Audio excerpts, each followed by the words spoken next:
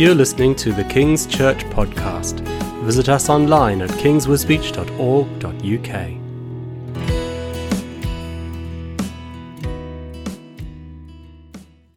Right, as Clive's already explained, this is the second in our series about Jesus in his own words, in which we're looking at the various statements Jesus made, where he said, I am. We've already had, I am the Good Shepherd. Today we're looking at, I am the light of the world, which you will find in John chapter 8 and verse 12.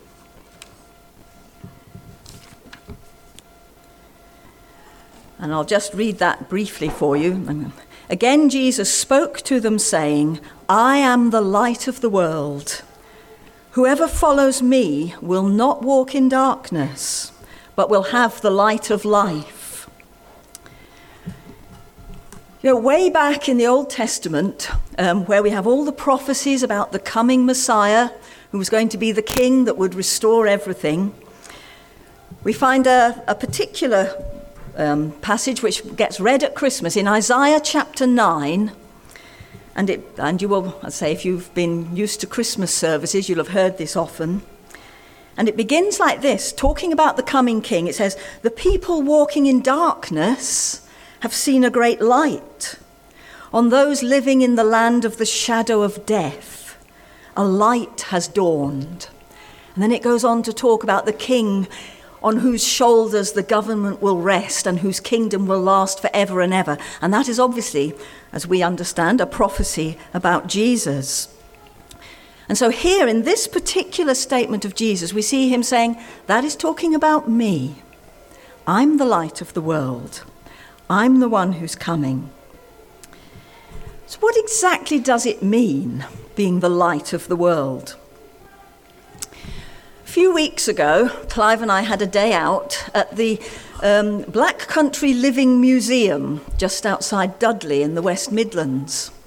And it's all set up so that you can experience what life was like for people living in a mining town back in the 19th century, so kind of the 1800s. And one of the highlights of that trip this time was that we got to do the mine tour. Last time we went, that wasn't open because of COVID, but this time we got to do the mine tour. So we actually went down into the old mine, and it's all set up as if it was kind of the mid-1800s. And, you know, they have various scenes which will light up as you go round of people doing their jobs down there. But before you go in, you're given a torch between two of you. And the glass on this torch looked absolutely dirty. I thought, well, that's really odd. And they said, you'll notice the glass is rather obscure. He says, that's so that it only gives the kind of light a candle would have given. Because, of course, these miners, when they went down the mine, that's all they had, candlelight. So down we went. And first going in, that torch wasn't doing much good, coming out of the light and into the dark.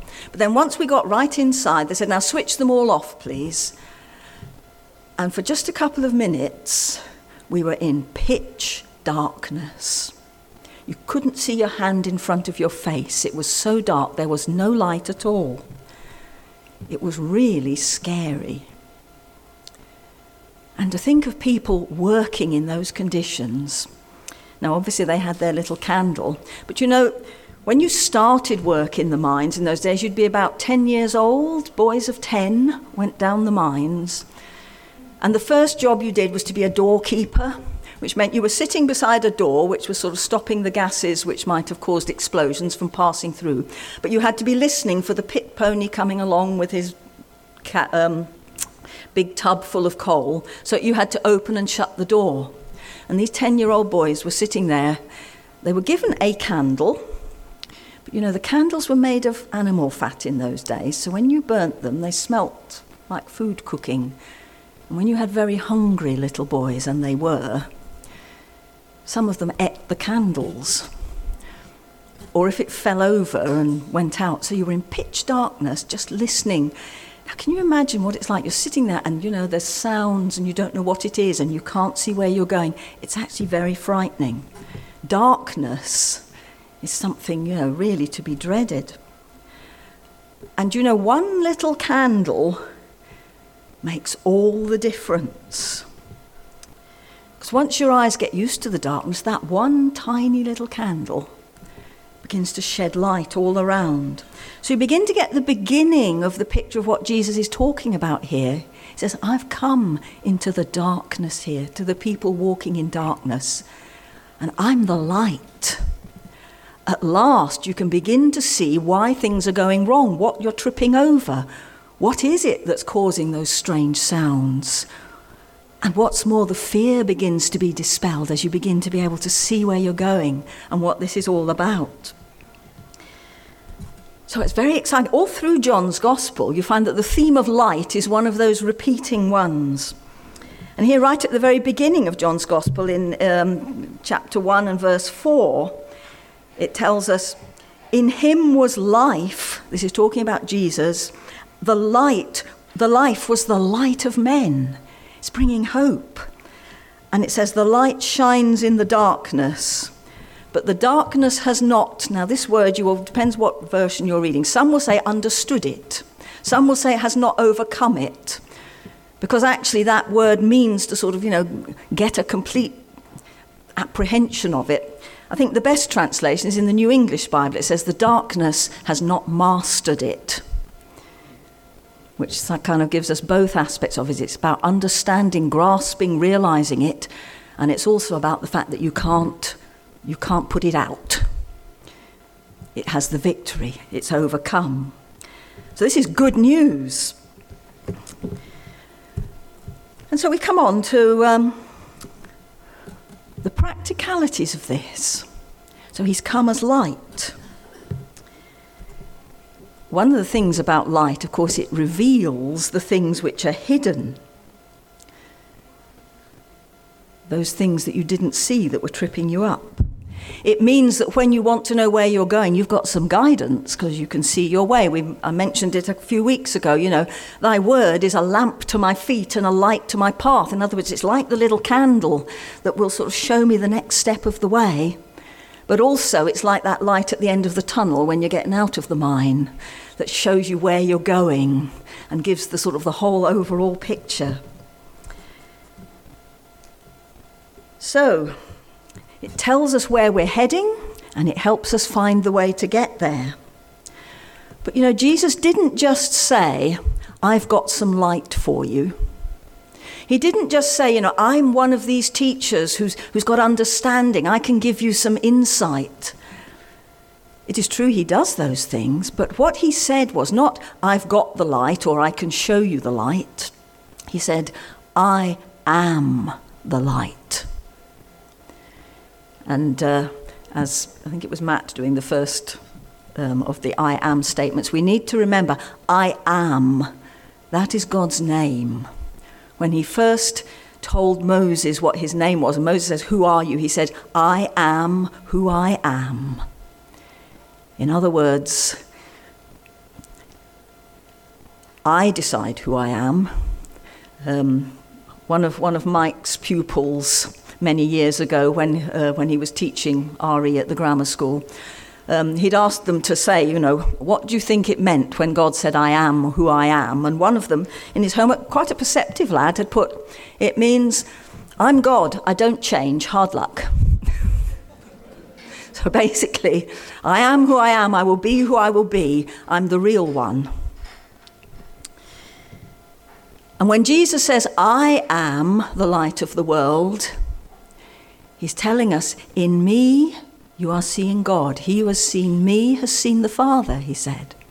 In other words, here you see what God is like. You don't just get his instructions, although you get those. You actually see what God looks like, what kind of person he is. You see that when you see Jesus. And you also see what a human being made in the image of God, as Genesis tells us we were, is meant to look like. This is what we were supposed to be like. Jesus is the only one who has ever fully reflected the glory of God in humanity, because he's the only one that wasn't tainted and corrupted by sin. So, when Jesus says, I'm the light of the world, he's showing me something that I couldn't see before. and now I can. It says the true light, which gives light to everyone, was coming into the world. And here we have it. And the fact that he says, I am, in other words, you have to come to me for it. You only really discover what light's about when you're in relationship with Jesus, when he's in you and you are in him. We've just celebrated communion, where we celebrate the fact that Jesus is in us. He's our food, and we are in him. We're part of him. It celebrates the fact that we're in a complete union there. It's not just a little ceremony we go through. So at last, we've got the key. At last, the real light. And yet, the world's still pretty dark. Why is that? Why is it that people are still groping about in the dark? Why is it that everything still doesn't seem to be working? Why is it that not everybody knows and loves Jesus? And Jesus gives us another talk about light there. If you go into John chapter 3, when he's talking with Nicodemus, we find him saying this. Let me think. It's in chapter 3, and I'm looking at verse 19. This is the judgment, says Jesus. The light has come into the world, and people loved the darkness rather than the light, because their deeds were evil. For everyone who does wicked things hates the light and does not come to the light, lest his works should be exposed. But whoever does what is true comes to the light, so that it may be clearly seen that his works have been carried out in God. So in other words, for some reason, some people want to refuse the light and stay in the dark. When we were down that mine in Dudley, we'd seen all these scenes, we'd sort of groped our way through. You were having to bend double some of the way because the ceiling was so low. But when we were coming out, they warned us. They said, now when you come out into the daylight, don't look up at the sky if it's bright and sunny, because your eyes will have become accustomed to the dark, and actually the sunlight will hurt your eyes, because you're not used to it. Your eyes haven't adapted to it. But they have adapted to the dark. So for all of us in the world that we're born into, it's like our eyes are adapted to be in darkness. We think it's normal. That's just how things are. And when the light comes, it's not always very welcome for various reasons. If you've ever tried to wake somebody up and they're in a darkened room and you walk in, you switch on the light, you pull back the curtains, and your teenager says, put that off. Or in my case, my husband. If you're asleep and you want to stay asleep, you don't like the light being switched on, because it's a lot easier to sleep in the darkness, and it's comfortable and it's cozy, and you don't have to face up to anything because you're asleep. Some people don't want the light because they're very comfortable in the darkness, thank you. And actually, if you let the light in, that means I have to get up, I have to start functioning, I have to change, I have to be challenged. And sometimes we don't want that. And then, of course, the other thing about the light is it shows everything up. Now, when I was talking about Jesus showing us, what we're meant to be, it's almost like, if you're in the house when it's still dark, have you ever noticed that your furniture isn't very bright in the colour? You can't see its colour. Everything's sort of greyish. But when the sun comes up, suddenly the colours show. Suddenly everything looks different. It's all kind of coming alive, which is wonderful. But of course, the other thing that begins to show up is all the stuff that needs doing and all the dirt. I have one of those vacuum cleaners that has a light on it. It's actually very useful. If I'm hoovering along under my kitchen cupboards and it all looks okay, until as it goes along, suddenly this light picks up a cobweb. And the cobweb shows where before I didn't even see it. I mean, spiders make their webs in the dark, don't they? So you won't see them. But if you shine the light on a cobweb, you can see it. So whoosh, you swipe it away. But what if you are the spider? You don't like the light revealing your cobwebs and sweeping them all away, do you? What if you are the person who actually, whose heart is still wedded to the darkness? If you're the person that actually likes to deceive people.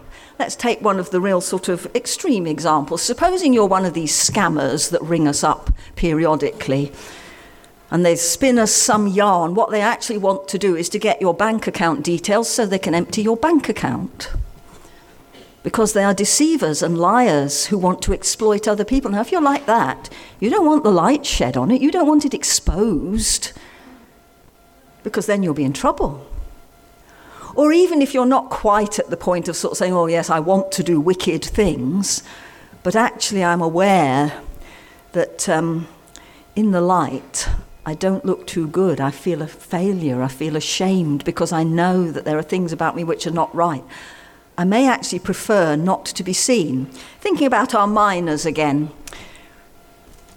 Of course, for many, if in the winter they didn't see daylight, their shift started before the sun came up, and by the time they got out, the sun had gone to bed again. So in the winter, they never saw the daylight.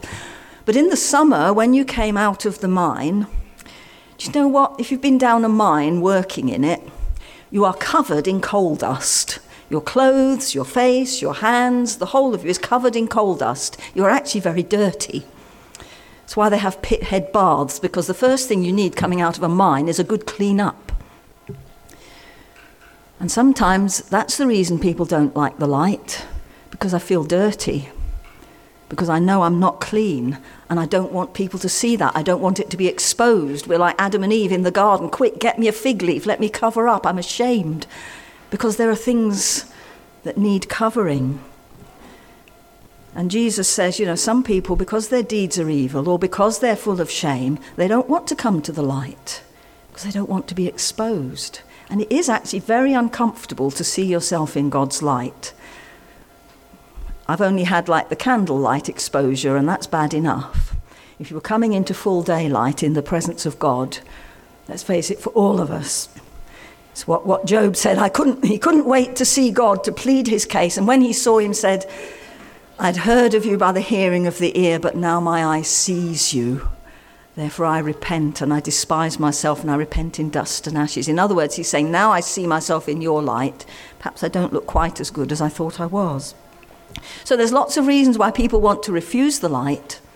But if you're really going to become what you're meant to be, made in the image of God, somebody who actually begins to become like Jesus, then you need the light. So you can see where things need washing. You can see where things need changing. And you can see where you're going. And you can see the things that would make you stumble if you don't look out. Because I think Clive mentioned it earlier. The other statement about the light of the world is actually in Matthew's Gospel in chapter 5 and verse 14, where Jesus says to his disciples, you are the light of the world.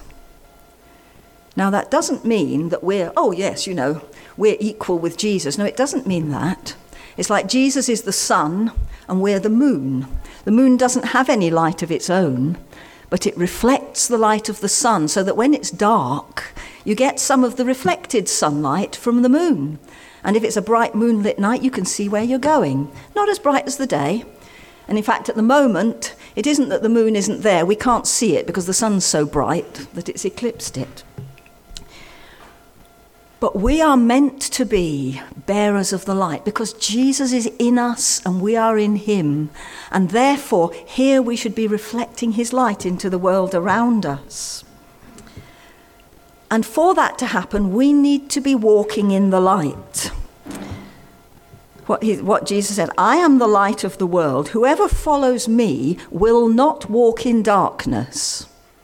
In other words, you don't have to be in the dark anymore, but it also means he won't choose to be in the dark anymore. He will choose to walk in the light. He will want to walk in the light. If you're a real disciple of Jesus, you don't want to be stuck in the darkness and sort of trying to get away with things. You want to be clean and pure and moving forward and becoming more like him. And so Jesus says that, if you're going to follow me, follow the light, then you will gradually find that light is reflecting off you, and others are discovering that Jesus is the light because they can see, you've got something. There's something there. You've got something I want. I'm going to quote Clive from his interview. When he was at the interview for the prison chaplaincy job that he did up until last year, the governor asked him why he wanted to do this job, and he was already volunteering, so he knew the setup there.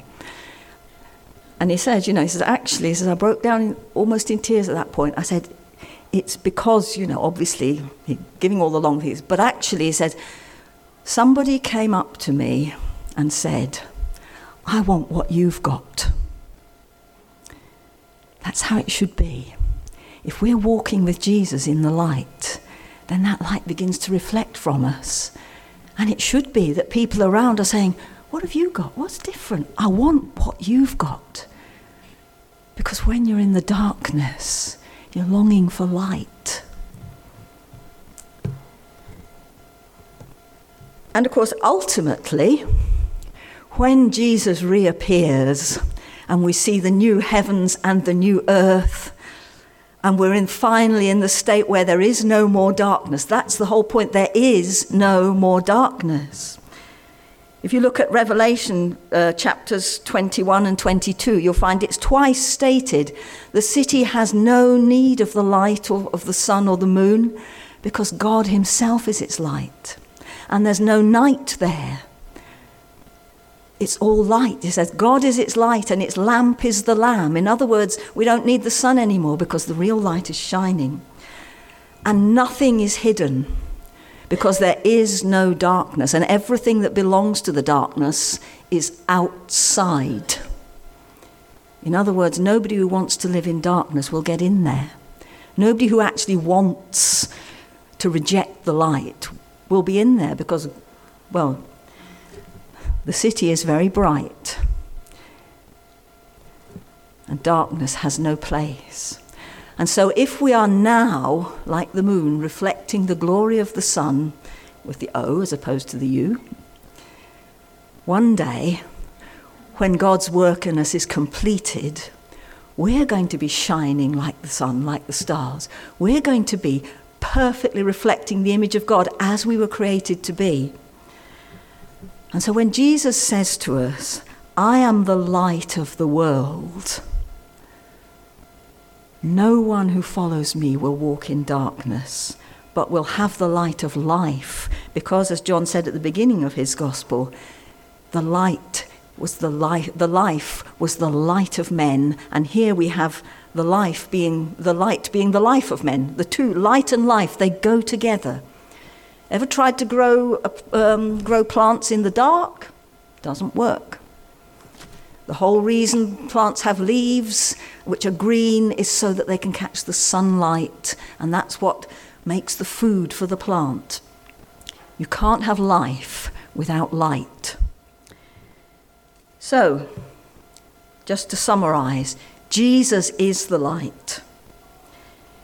He has come into the darkness of this world so that we can actually be delivered from the darkness. He demonstrates the fact that evil is defeated because evil cannot overcome the darkness. Even the tiniest candle in a dark room, what do you see? You see the candle. Always the light drives out the darkness. And in Christ, if we're his followers, we will be reflecting that light into the world around us until one day we dwell in perpetual light, because in the presence of God, there is light. To quote John's letter, God is light, in him there is no darkness at all. Because darkness is actually only the total absence of the light. So the ultimate outer darkness is when you are shut off completely from the presence of God. If we want to be in the presence of God, we need to open ourselves to the light and let it do its work in us.